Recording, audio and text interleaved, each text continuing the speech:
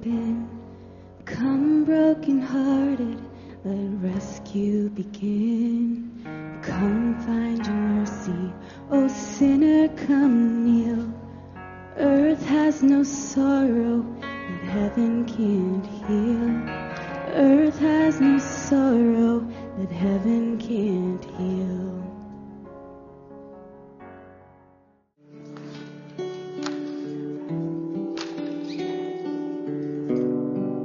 Let's revisit Sabbath, but let's do point out that at least for me, a loss or a decline in productivity is a practice at death, because it's productivity is the universal sort of means of valuing one another. I mean, it cashes out in dollars a lot, but it cashes out in fame, it cashes out in other ways, but it's, to be productive, to produce. Even some of our language around purpose in religious community, I worry sometimes, because there are people for whom purpose is as far away as the moon, and yet are they less for that? So Sabbath seems to me like the built-in, it's just a tonic. It's a weekly tonic. It's built into the teaching, built into the fabric of the universe, that once a week you're supposed to quit being good for anything.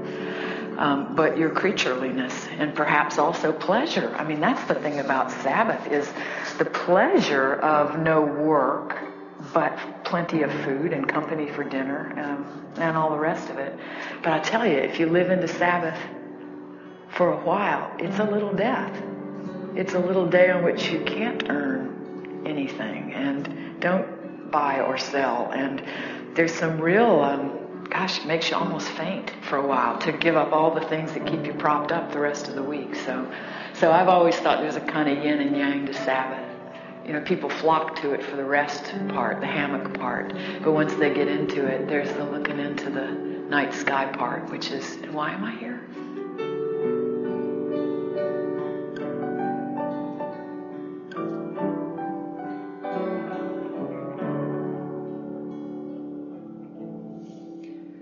Just a light, breezy question laid in front of us this morning by Barbara Brown Taylor.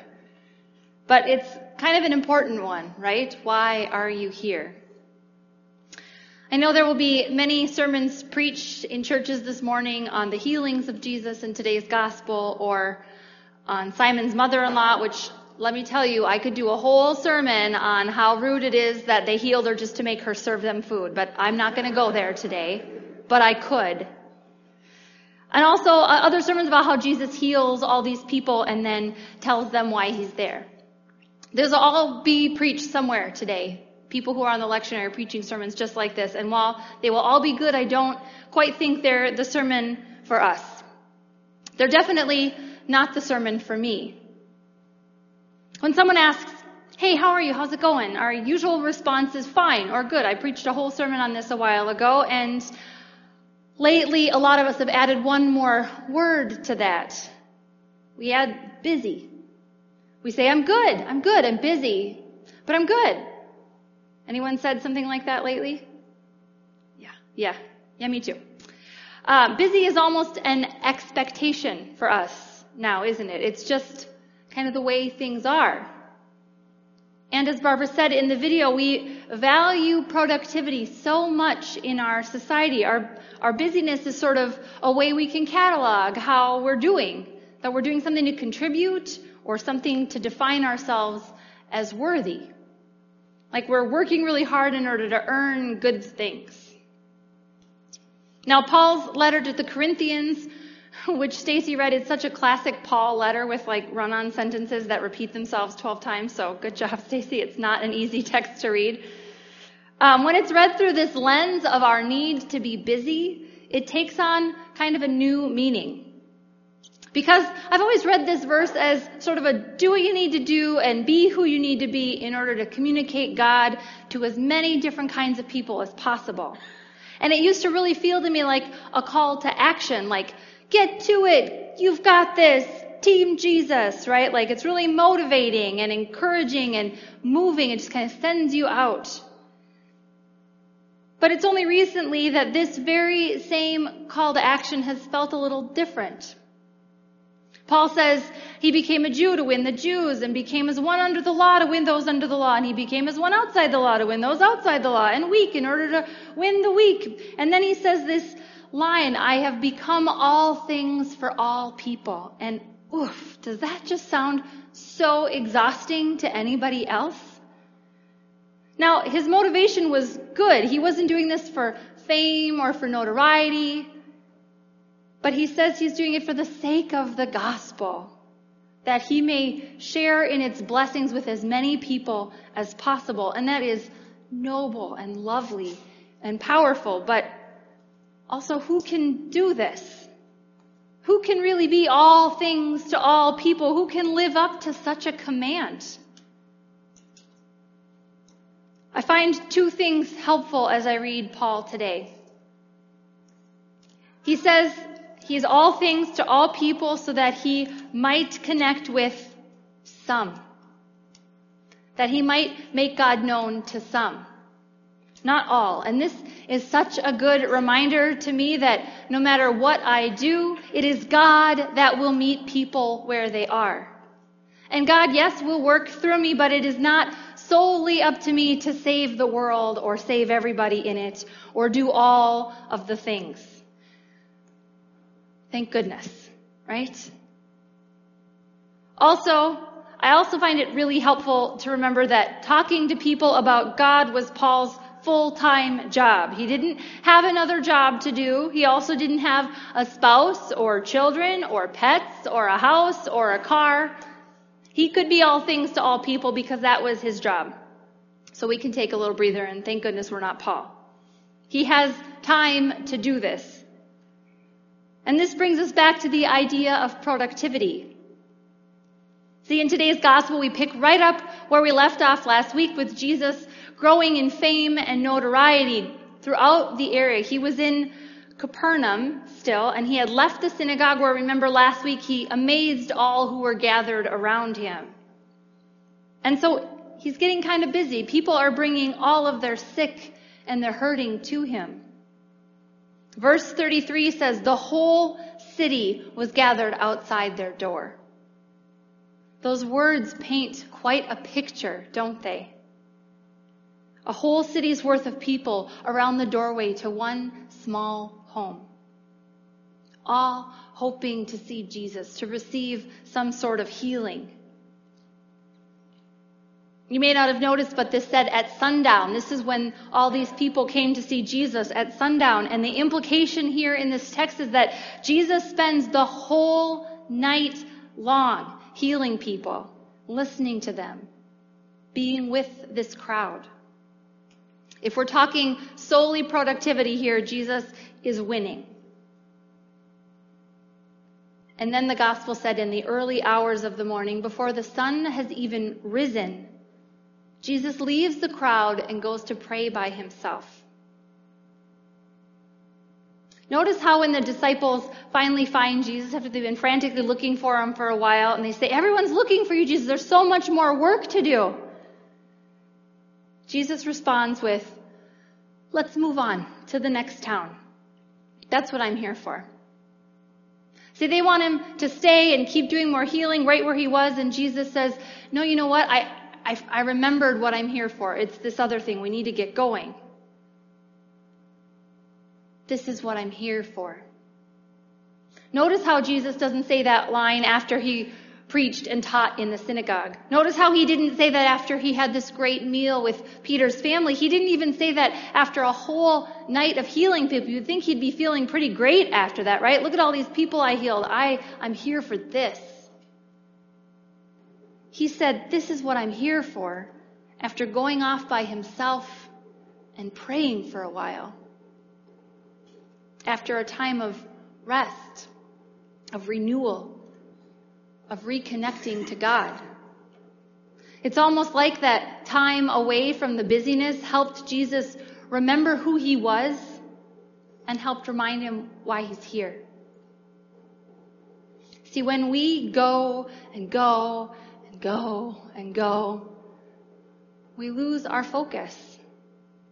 It's easy to just get so busy with our to-do lists and daily lives that we forget why we're here. It's hard, I get it.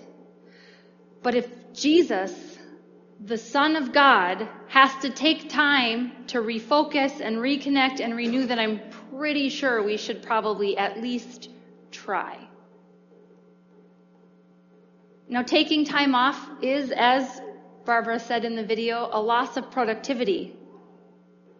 And we don't really like that feeling. Notice how we often ask those around us, hey, what'd you do today? What you're kind of asking there is, hey, how did you add to society? Did you increase your value to the world? Remember this phrase, we're not human doings, we're human beings, right? Sabbath time apart for rest asks us to reflect on who we are, who we have been created to be, not what we do.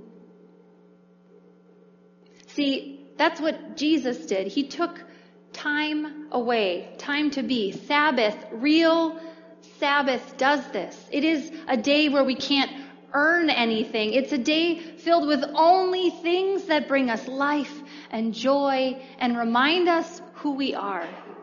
This is so hard for some of us. If you are a doer, Sabbath feels a little like failure, like you're lazy. Maybe some of you felt this before. You spend your day off getting things done instead of just taking time to be, right?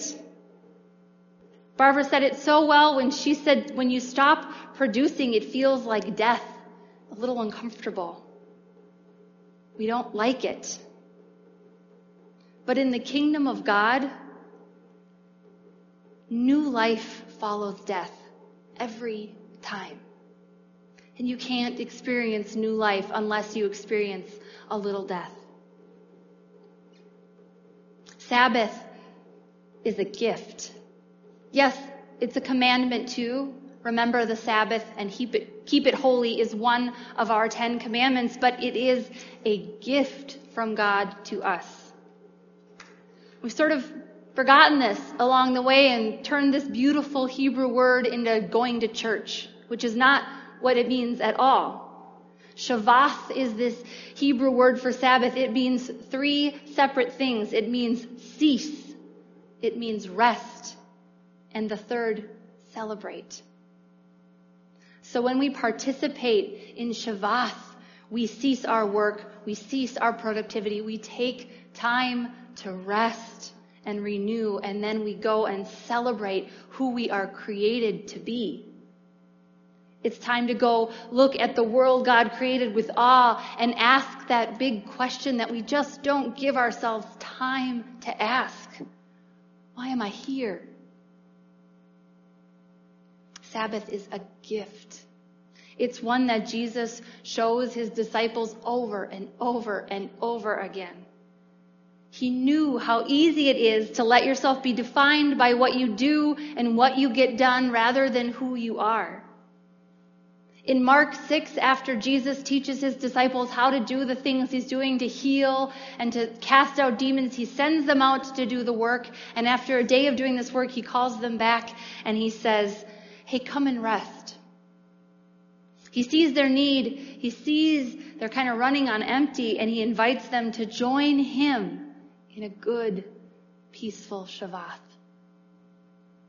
Now, Jesus doesn't tell them that they're burning out. He doesn't say, my ever favorite, oh, you're looking tired. He doesn't even command them to do it, go and rest. But instead, probably knowing that this ragtag group of disciples will dig their heels in and be oppositionally defiant if he tells them what to do, he simply invites them to join him in this space. So I don't know where you're at this morning, but it is pretty likely that you're tired.